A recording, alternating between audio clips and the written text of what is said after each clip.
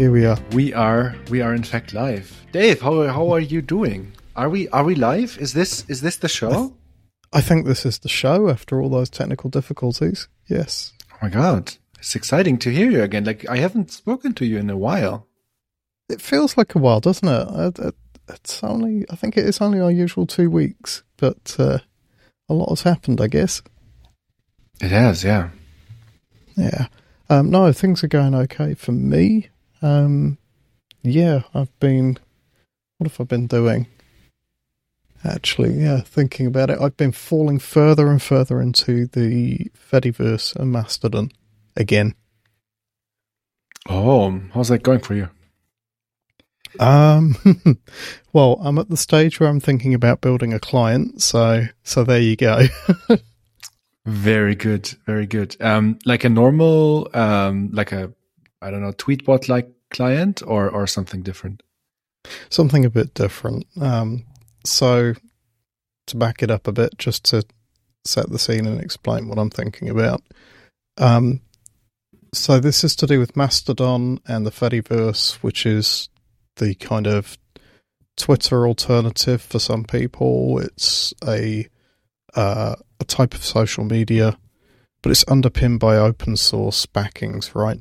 And an entirely open platform about how separate servers with separate instances of users can communicate with each other across those servers. So you can belong to one of these instances, you can chat away with people on there, and then you can follow and do the same thing with people on any other instance. Right. It's kind of the broad overview of how it works. Because it's entirely open, anybody can make any type of client that they like, which is cool. And so what I'm thinking about is I'm thinking about making a photo and video specific client. That's kind of where my head's been at. So a bit like Instagram or how Instagram was is sort of my thought process. But I mean, that might be a stupid question, but doesn't such a thing already exist? Like PixelFed? PixelFed exists, but it doesn't have a specific client. It's web-based at the moment, I believe. Oh, yeah, okay, I get that. So you want to do the phone part, basically? Yeah. Because in theory, I can have a client, you connect it up to your account, and then there's nothing stopping me from just filtering all the data that comes through for only the stuff with photos and videos, and then presenting that in a nice fashion. That sounds like a great idea. Thank you. We shall see. It also sounds like a bit of a nerd snipe, or however you want to describe it, right? I'm aware that this is a bit of a potential rabbit hole.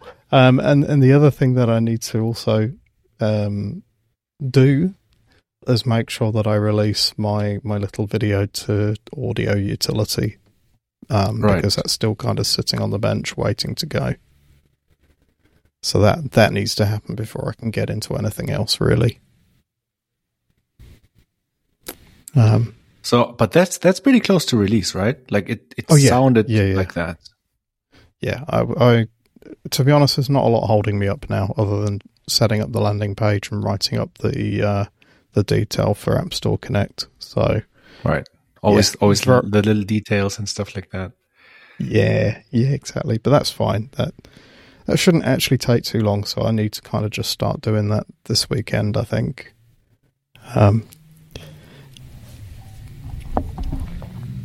Right, and the video and picture client for the Fediverse, like how would that work? Like, so you imagine something like Instagram, and then you can post images maybe and like look at pictures that other people have taken and stuff like that.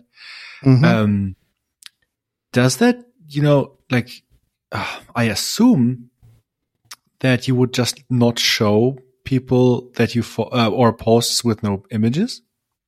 That would be my plan. Yeah. Right. You can use any other client for the rest of your feed. This would just be very, very specific to media. And then you could probably like show comments or something, or yeah. replies as comments or something like that. Exactly that. Yeah. That's exactly what I'm sort of thinking. But mainly the thing I was having is like the clients that are out there are all essentially sort of Twitter clones or in that sort of vein.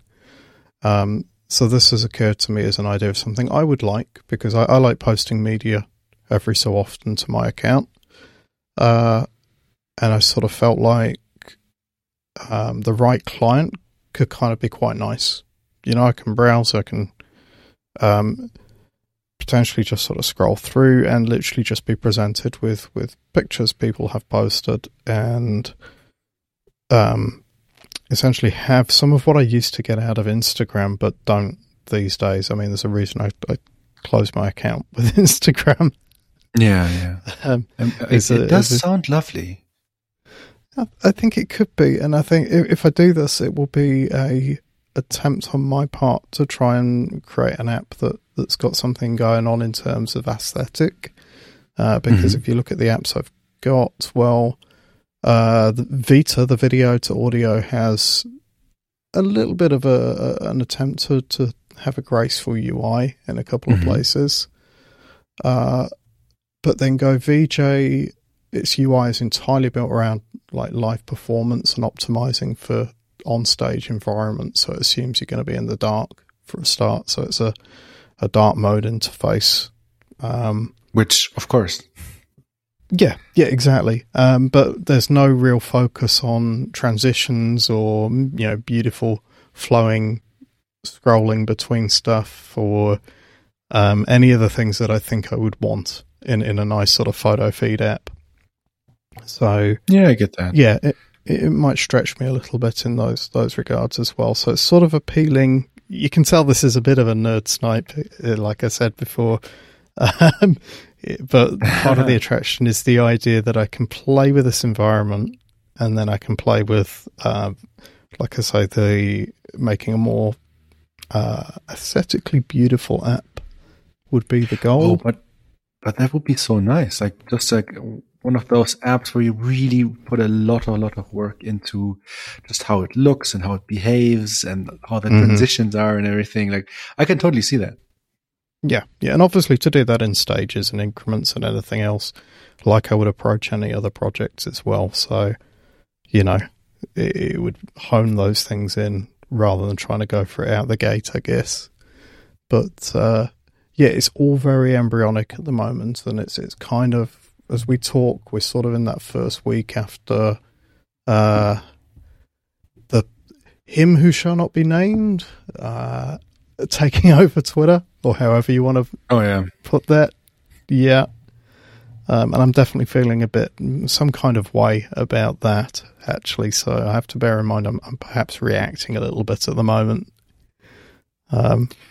Yeah, it's weird. Like, it's kind of making me want to leave Twitter a little bit, or make Twitter a less important part of my daily life. Like just how I interact with people and where I find the people that I talk to, that I just like, regardless if it's about like programming or just like shooting the shit or something like that. It makes Twitter less attractive for me. But at the same time, I'm realizing more and more over the last few weeks that like the Fediverse, especially Mastodon, and especially the community that I am interacting with, is not giving me what I need. We can go into more detail about it later, but like I'm jaded with that as well. So I'm kind of looking for where's that place for me, and it might just be the waiting for review Slack or something like that. Like I haven't spent a lot of time there recently, but I'm feeling like maybe I need to go back there. That's interesting, because it's left me feeling similar, actually, in a sense. So okay, I've found community in Mastodon. I'm not feeling jaded with that, but it is different to what I was getting from Twitter, to be fair, which I think is perfectly reasonable. It's a different platform. Not everybody's going to just jump over from one to the other, and even then the interactions are different to the interactions on Twitter as well. Right. That is giving me something, but it's something slightly new with also a hint of something slightly old. But then, yeah, you're right. In terms of communicating with other devs and, shooting the general shit about Apple iOS and that sort of stuff, I feel like Twitter is probably going to be less of a place I want to be. Yeah. I also feel like I'm going to get less of that interaction on Mastodon as well, so that puts that in its own sort of place. And then, yeah, you're right, focusing on things like the Waiting for Review Slack and other Slacks and Discords. I've heard they exist. Yeah, so I'm sort of feeling very similar, and it's a shame because at the moment, in a lot of ways, nothing has really changed with my Twitter feed. Everybody is still kind of there, but there sort of feels like everybody is also bracing for changes and anticipating those changes is coming. Yeah, exactly. And anticipating those changes might not be great, right? I think that sort of feels like the general vibe I'm getting. And people listening to this show, some people might be like, "No, it's brilliant. He's bought it. It's going to be better for all these reasons." And if somebody truly believes that, I hope they're right. But I feel like it's feeling like a bit of a hostile takeover to me. Oh, it definitely feels like that, especially since he Yes. just fired half of the leadership team and is threatening to fire most of the developers, or like a certain significant part of the developers, something like that. And I'm like, what is going on? Yep. Like, how does he expect to get anything done? Yeah. Like, I feel like we're about to experience a very public instance of that pattern where someone thinks they know it better, use the naive approach, and then very strongly fall on their face and then kind of build up to the system that was already there, but through like a series of errors, because they don't want to they didn't want to see what the other errors were that the other people already made, so they have to make their own errors. And it does. It feels like a very public mistake playing out, I think, is right. And all that on the back of minorities, and other people who are like misrepresented already or face like harassment and stuff like that. They're gonna be the ones that this is like that are hit the most by this, and that I'm really that's really shitty. It is. It really is, and I think that's the bit of me that feels quite sad actually about what's going on, because I found community with people who are, not normally represented or whatever, and I found that to be awesome. And it's actually enlightened me a lot and let me learn about people who are different to me over the time I've had Twitter. That's probably been one of the biggest things it's given me back over the years. And so to understand that it's going to become a platform that may be actively hostile to a lot of those people, that upsets me quite a lot. It may not play out that way. We're still in this sort of early days, right? But if you were writing this as a story or as a film, I'm not sure it's a hero's journey. I think this is, yeah, pretty much. And watching it play out at the moment, certainly in these early days, where it's like lurching from mass firings of staff through to, we'll charge $8 a month for X, Y, or Z. Oh no, it'll be $20 for X, Y, or Z. It feels like, as much as I dislike the guy, I also feel a little bit sorry for him, because it also feels like you're watching Wile E. Coyote walk out off the edge of the cliff. He's not quite realised the ground isn't there yet. Yeah, pretty much. It would be like, I see the comedy in all of this, but it's still kind of sad, like Twitter has been the social network for me for most of my adult life. Like I made my account about 14, 15 years ago at university. Yes. And I haven't it's been the social network I've been on the most. Like I've been through app.net, I've been through Tumblr. I never really had the older social media networks or something like that. But I did have a Facebook. I deleted that. I have an Instagram, but I rarely use it. Yeah. And I mean, yeah, and maybe the era of Twitter is over, and people will either find the next thing to conglomerate on. And I'm pretty sure it won't be Mastodon, because Mastodon by design, or the Fediverse, is by design federated. And while that gives it some unique advantages, it also gives it some unique disadvantages. Namely that it can never be the thing where people meet, because it's not a thing, you know?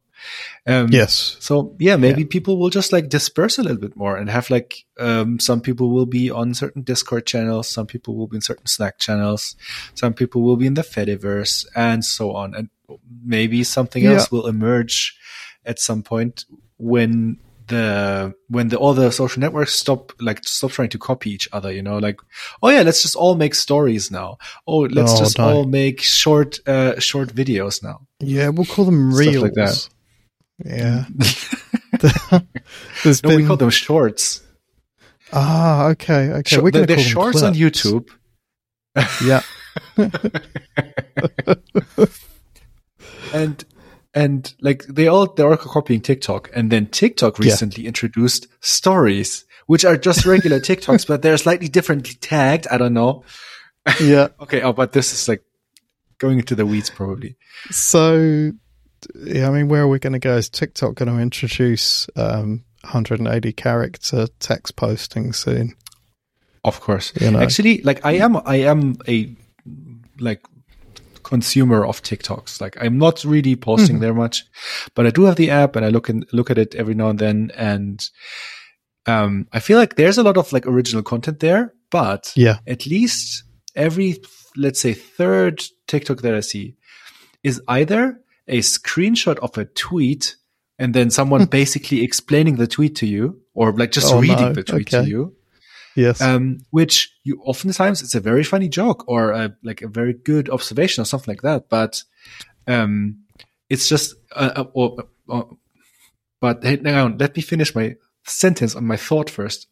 So either it's that like someone just reading a tweet, or it's an idea that is very obviously from Twitter. Like I would see on Monday a story or a thought that is being passed around on Twitter, and then by Wednesday or Thursday, people on TikTok have found it, and they are presenting the same idea as theirs. Yes. And it feels like or it sounds like I'm arrogant right now, but like in the instances that I've seen this, it was very, very clear that the idea originated on Twitter. I'm not saying that all ideas originate on Twitter, but these ideas that I've seen in these contexts, they did originate from Twitter. So I feel like even if TikTok doesn't add 120 character posts, like it's already influenced by Twitter, and as are other social networks, of course. Yes. Facebook consists a lot of like Twitter screen caps as well. Mastodon doesn't want to be Twitter. Like at least in my feed, everyone, like every other post is, this is not Twitter. This is not Twitter. Yes. So yeah. There's a lot of that going on at the moment, and it I mean, you know, people are entitled to their opinions, and I understand why people are so opinionated about Mastodon is not Twitter. But it kind of feels like watching a rebellious teenager play out, right? It's that sort of like, I'm nothing like you, very Dad. Much so. Yeah, I mean, I think that'll settle down over time. Pretty sure. Yeah. Also, like a lot of people are very idealistic right now about Mastodon. And myself included. It saddens me to say that some of these, some of the thoughts of these people will be, or the hopes of these people will be disappointed. Like, for example, the other day I saw a post that was like, no, this is not Twitter. So because this is not Twitter, there will be no harassment and there will be basically no negative posts. And I'm like, that's not going to happen. Absolute impossibility. Yeah. The fact that this person was thinking that way, like, I hope they weren't a server admin, because they would like walk straight into that. Yeah, they're like tiny Elon Musk, basically. I think we will see some sort of probably some sort of hardening up of the environment over time in that way. Like I can see, automated block lists, or in the Fediverse they call it defederation as well, right? Where an entire instance gets blocked by your instance, then you just never see any of the traffic from that place at all. Right. I think we'll see more of that getting kind of automated, and probably as that happens, you'll see a bit of centralization in terms of the sort of sources of truth for that. And that will be good and bad if that happens, right? If you're on the block list, you're suddenly excluded from a whole bunch of places. There may or may not be good reasons for you entering that situation. You may just never be able to find out the reason. Yeah, there's all of that as well. So I can see all of these sort of growing pains ahead. And actually somebody kind of went off at me on Twitter the other day about how one of the problems with it all is that there is no way to certify that somebody is who they say they are. So the ability within that environment to have fake identities and people impersonating people is quite high. Yeah, that's a potential problem. It is. But it's also a potential problem on every other platform, and there are ways that people can kind of assert, no, this is me. And again, some of that at the moment feels easy to me because it's at a small scale. Yeah, so somebody comes into this small environment and starts pretending to be me, for example. It's quite easy for me to put a post up on my website to tell everybody in my network from my self-hosted instance that has my own domain, this is me. And I think I would get the reaction that I'd expect, which is a lot of my followers and people would shun the pretend David Gary Wood, But that, again, there's a benefit there of it being very embryonic and very early days, right? It'd be very easy for me to bounce that off. But perhaps less easy if all of a sudden I was targeted by, one of these groups that has hundreds of people trying to troll and shitpost and wind up and, essentially, I feel like the network as a whole is yet to see the sort of like massive pylons that Twitter has. I may be wrong. Somebody might be able to who knows more history about Mastodon than I do, might have some sort of instance where this has happened. There's Gab. Have you heard about Gab? No. Oh, okay. So Gab is, a few years ago, I think, I forgot the exact year, but like basically the alt-right wanted their own social network. So they collected a lot of money from their members and built Gab. And it was basically a Mastodon clone in that it would actually, it was actually a fork, an unofficial fork of Mastodon that they had patched in various ways. They did introduce a few security issues. That was kind of funny during that time, and they ran that thing. But of course, it was all based on the Fediverse protocols and everything. But of course, every other instance would just block them, and it was like they could all just talk among themselves, and the experiment kind of failed. That sounds like, depending on where you are at, to me that sounds like a success of the system in a sense. Oh yeah, that definitely is a success, I'd say. Yeah. Anyway, I kind of want to move on from the Fediverse stuff because it's not our usual chatter. Right. But I think it's fair to say all of this stuff is sort of impacting everybody at the moment with the sort of changes that Twitter's going through. It's impacting an awful lot of people online, especially within our communities, right? Within the developer communities, not least of which because Twitter had 7,000 staff, they're going to have considerably less soon, and there's a lot of people going through, redundancy and those sort of pains, right? So I guess with all of this, my take is that I kind of hope things settle out for the positive, over the next 6 to 12 months in one way or another. Because there's a lot of positives that Twitter has had in my life. And I'm finding bits of them in Mastodon, not all of them, and I hope I find sort of similar bits of community elsewhere, or that, Twitter ends up in a place where I can kind of tolerate the fact somebody I dislike owns it, but I'm still getting some value back for participating. I don't know which one of these is going to be sort of the way it goes yet. But whatever it is, it's going to be different, I guess, over the next few months to a year. But do you want to tell me more about that app idea that you have? I mean, is that right now just a tiny idea in your head, or do you have code, or how is that? I have no code. Like, what's going on for? Yeah, okay. So what's going on for me at the moment is that the first protocol for anything like this is, well, okay, how's it going to connect and get the data? Yep. For any client, for Mastodon, Fediverse, it's got to do that bit, yeah.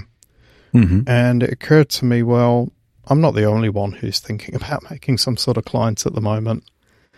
And maybe the data part and the authorization part could be a library, right? Maybe that first bit could be actually a community project. Oh, yeah, totally. This is perfect for open source, I'd say. Yes. And so I'm actually in the early stages of figuring this out with somebody. Shout out to Konstantin if he's listening. And we're having a bit of a chat, bit of a going over what we could do. But the end result will be a Swift package that anybody could download and use as the base for their client for Mastodon or Fediverse at large. So that's actually taking up a bit of my headspace at the moment, is sort of thinking about, well, okay, if we do that, then, what license does it have? Because that's actually a big deal. And then the extent of, obviously, how do we architect a base that any client will be able to use? So we're kind of bouncing but I think that's an amazing idea. What you also should really have a long and hard think about is, like, how are you gonna name the thing? Yes, yeah, we've landed on a bit of a working name. So that is Toot SDK. Oh, I love it. Yeah, it kind of works. It's short. I like that. I feel like anything too long, just sort of bloats comments and pages and stuff. Yeah, so anyway, that's early days, but that will be the base for the client I'm thinking about. And so at the moment, the client is sort of embryonic in my head. And I've had the idea for this sort of photo feed, video feed thing since probably April time, when we were first talking about all of this before. Yeah, I remember. So I keep noting down, making notes, scribbling down the odd screen idea or whatever. So it's all very loose at the moment. But we'll see. Maybe I'll lose interest completely. That's the other thing that could happen. But it's nagged me since April, which usually means something's got to happen. Yeah. That is really cool, and I hope that if you and Konstantin, who is also a friend of mine. So if you're listening, Konstantin, hi. If you manage to actually make that, I think it would be a huge boon to just so many developer communities. And it will just enable more cool apps, which is just an amazing thing. Yeah. And the other thing is that we're trying to build it to be platform agnostic to some degree. So it'll be a Swift library, a Swift package, but you should also be able to load it under Vapor under Linux. And that might give it some other properties as well. So, I mean, the one thing I'm thinking of here is that I could potentially create a bot using this, right? And have everything set up so that my Swift-based bot has imported this library We'd have to do some other things to handle the authorization. But then now we're back at my favorite topic about Swift, which is Vapor, because you run that bot on a server, I assume. Well, exactly. This might be a nice segue to talk a bit about what you've been doing with Telemetry Deck lately. But conceptually, this library could support some other stuff beyond sort of iOS or Mac OS as well. And that's curious to me. I quite like the idea of that. Mm-hmm. But so Swift on server, jumping over into your Telemetry Deck world. Perfect segue, but I haven't done any Swift programming over the last weeks. I have done a little bit of JavaScript work just on the front end, on the user interface. But most of my time right now is being spent in server land and especially in Kubernetes land. Okay. Because like I told you this before, I think, but we have this sponsorship from Microsoft. That means we have a lot of Azure credits. Yep. As in, like, we get like thousands of US$ worth of Azure. Just we can use that. Yeah. Which is amazing and cool. So I want to host everything on Azure. And it's been a slow process because I have basically I wanted to put everything on Kubernetes. Before it all ran on individual servers, and that was kind of good, but also a hassle because it's less easy to just automatically scale. And yes. So I also didn't want to be very closely tied to Azure. So I felt like if I put like some intermediate layer in between, then I can, like, if I want to move hosters again, I can go somewhere else. Because everyone, I can run Kubernetes everywhere, right? So it's been both the journey of actually moving stuff over there, but also learning Kubernetes and also learning how everything works. And like, I'm still a beginner, but I'm feeling like more proficient now, and that's pretty cool. That's good. So the hosting for the website and the hosting for the web dashboard as well, those are actually like completely moved to Azure already, and almost nobody noticed. Also, DNS hosting is already at Azure, but most of the servers that run the public production version of the API and the databases and stuff like that, those are still at the old hoster. But I'm now at a point where I have the whole infrastructure set up on Kubernetes, and I have it set up now in a way that it will automatically scale. Like if one of the pods like thinks it needs more CPU or memory, it will just like automatically spawn more of itself. And then also if the actual virtual machines on which the thing runs think like, oh, we're getting a bit full, they will also spawn more. And so what I did, I think on Friday last week, is I took the whole like database export thingy. Like basically what we do is like whenever a signal arrives at Telemetry Deck, we store it in our time series database, or actually we put it into the event queue that when it will eventually arrive at the time series database. But I also write it to disk and then sync it to just one of those disk space servers. Right. Because if something happens to the data, if something goes wrong, it's very likely that at least this part will still work, because even if like the network inside the hoster is somehow broken or so, like the API server, the ingestion server will just write it to disk and then sync it at some later point in time. So I have this just collection of JSON files basically that is, even if I compress them, is like 1.4 terabytes of data. So I moved that over. I moved that over to Azure. And then I was like, okay, let's just like dump parts of this into the new infrastructure and see it percolate through the system, like see where things are going wrong, you know? And it turns out, like things weren't working properly. And at first, like I had a huge problem because our time series database had a problem with Kubernetes. I managed to fix that with lots of help from various forums and also just like lots of reading and like patching things and playing around with configuration. And the problem is like these things always take time, you know, like if you write an app, you change the line of code, you press Command R, and then you see it like running immediately. Whereas if you change like Kubernetes configuration or whatever, you have to wait for the old pods to terminate, and then the new pods have to go up again and whatever. But I finally managed to get it to work, and then I threw in like parts of the data again, and it would throw errors. So yesterday and today, I have been going through the data. Basically, I cut it up by month and by ingestion servers. We used to have like 3 distinct ingestion servers, or we actually still do.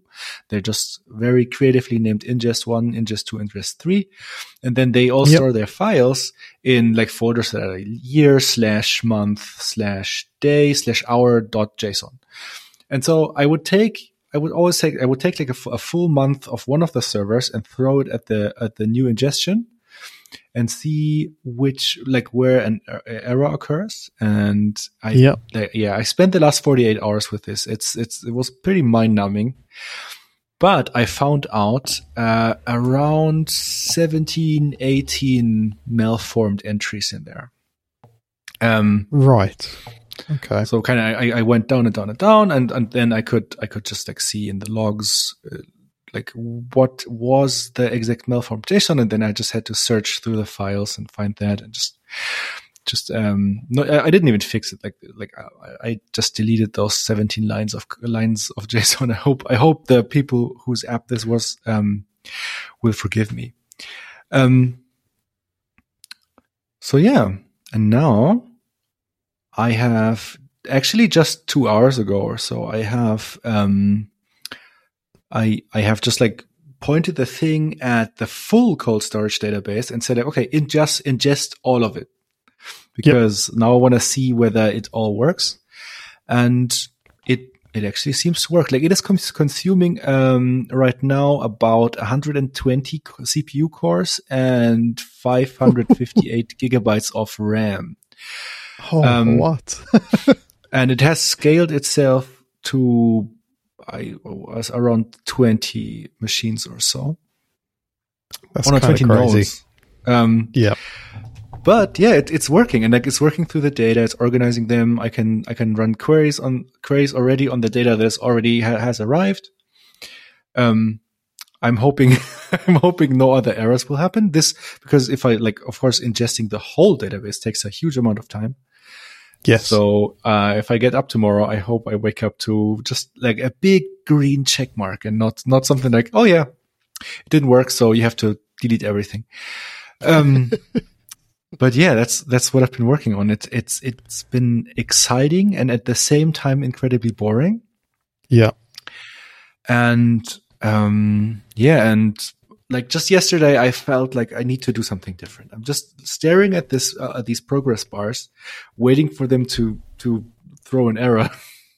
Yeah. So I actually like pulled out the front end code and pulled up an old pull request that wasn't really working, cleaned that up, and so now I have like a tiny new feature, which is just like an improved design for the dashboard. So when you go to like the telemetry deck dashboard and open it open the front page for your app, you will now see a slightly better design, and you will also see some explanation like how these automatic charts are generated. And there's also a few more pieces of data. I think there's like how many users you've had this month and in the actual current hour. Yeah. And it just like looks a bit nicer. Sweet. So finally something that I could work on and release.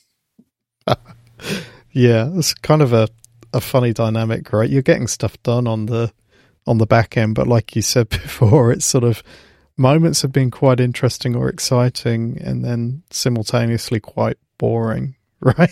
As you watch stuff load. Totally. And I've had this thought that one thing in which I'm very lucky is that I used to get bored at various jobs because it was always the same kind of work. Yes. And now if I get bored with some kind of work, then like for example, if I get bored with the server admin stuff, then I can move to like writing some JavaScript. If I get bored with JavaScript, which also happens very quickly, I can go back and write some Swift. Or a potential customer actually wrote to me and asked like, hey, how does the Telemetry Deck SDK work with Objective-C? And I think it should work because we've had a few pull requests that actually introduced some header files. But to be quite honest, I've never really tried it out. So that's also on my to-do list, just trying out how that works. So that I can answer this person. I mean, it should just work. It should just be like importable and stuff like that. But this person also noted that, hey, there's nothing in the documentation about Objective-C, and they're absolutely correct. I probably need to write some about this then as well.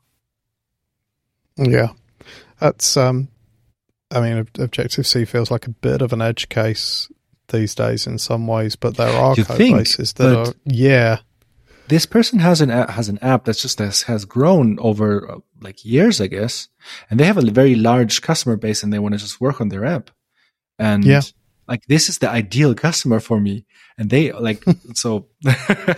So of course they'd have some Objective-C in there, and I like we should be able to deal with that. Yes, and that's the thing. It's not to look down on Objective-C or anything like that. It's just that, I think if you were building out this support to begin with, it might have been a waste of your time, but you're now reaching that point of scale where it is actually probably a good idea to just make sure at least the interoperability is there, even if you're not tailoring anything for Objective-C. That's cool though, that you're able to sort of move between all these different environments and kind of keep your interest as you go. Because you're right, when you're working on just one thing, it can be very, very boring after a point, right? Yeah. It just becomes you're crunching through what you're doing rather than necessarily really engaging with it in the same way as when things are new. So I think that's a very cool side of the balance of what you've got. It is. I mean, on the other hand, I always feel like I'm doing not enough for this specific part of my business, basically. But I mean, I have to learn to deal with it because I am just one person, and I can't do 60-hour work weeks all the time. It's not healthy. You can't. It's not healthy, and it probably doesn't lead to better outcomes of code after a point as well. Yeah, fair. But, I think it's interesting to me that you're playing with Kubernetes and getting all of that up and running, because for me, that sort of side of development, it's kind of like it's got a big sign next to it that says, "Here be dragons." Right, it's sort of the edge of the map. Yeah. Oh, definitely. Like I have lots of experience with like writing server software and deploying them in various configurations. So Docker was not new to me, and I've worked a lot with Docker Swarm, and so a lot of the concepts weren't like super alien to me. But still, it's been like a lot, because just like Kubernetes has like a huge amount of concepts that you need to grasp. Like it's not hard. It's not rocket science. It's just that you need to know what these 17 to 40 special words mean. Otherwise you can't understand the language. And then you need to know how Kubernetes people think so that you can actually interact with the software. And luckily, I have a few people who are friends or coworkers or former coworkers who I can ask. Like the other day, I actually did post on Twitter and Mastodon asking for help, and like a few very helpful discussions came out. Someone like I actually had a quick Zoom call with Daniel Franke from Berlin. And he was super nice, and like basically it was a problem where I couldn't get SSL certificates to work properly. and I had bashed like my head in at this for 2 days before I decided, okay, I'm going to ask the internet now. And then he's like, okay, can you paste or can you show me your configuration file? And I'm like, okay, here's my configuration file. And he's like, in line 17, change the thing from this to this. And then it just works. Yeah. So it's always good to have these kinds of people around you. Definitely. And that's experience, right? That is, right. It being that person's field. That's cool though, that you got that help. I hats off to you, Daniel. That's a lot of different disciplines to be playing in, and being productive in as well. And I mean, as a telemetry deck customer user, I say customer loosely. You put me on a friends plan to begin with, right? I should be paying you money. It's called friends with analytical benefits. Yeah. But I've got a vested interest in telemetry deck success, right? Because I'm getting a lot out of it for my apps as well.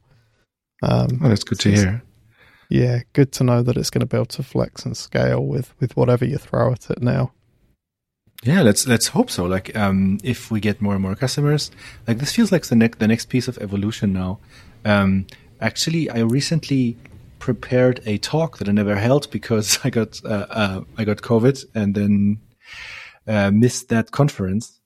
But that talk was about like the different stages we had in our way towards like getting bigger. So like what were the problems we encountered when scaling, basically? So at first I was like, everything is in the normal Postgres database and that just works. And then after a while I was like, oh wait, the Postgres database doesn't like really scale indefinitely.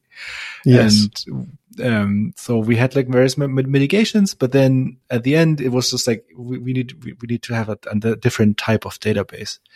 And then it was like, okay, like this works now, but we need to be able to actually distribute the API as well. So that needs to be behind a load balancer. And how do we do that? And how do we deal with event queues? Like at the beginning we had like, I think RabbitMQ or something, but that doesn't work anymore. Then with Redis, but now I'm at Apache Kafka, for example.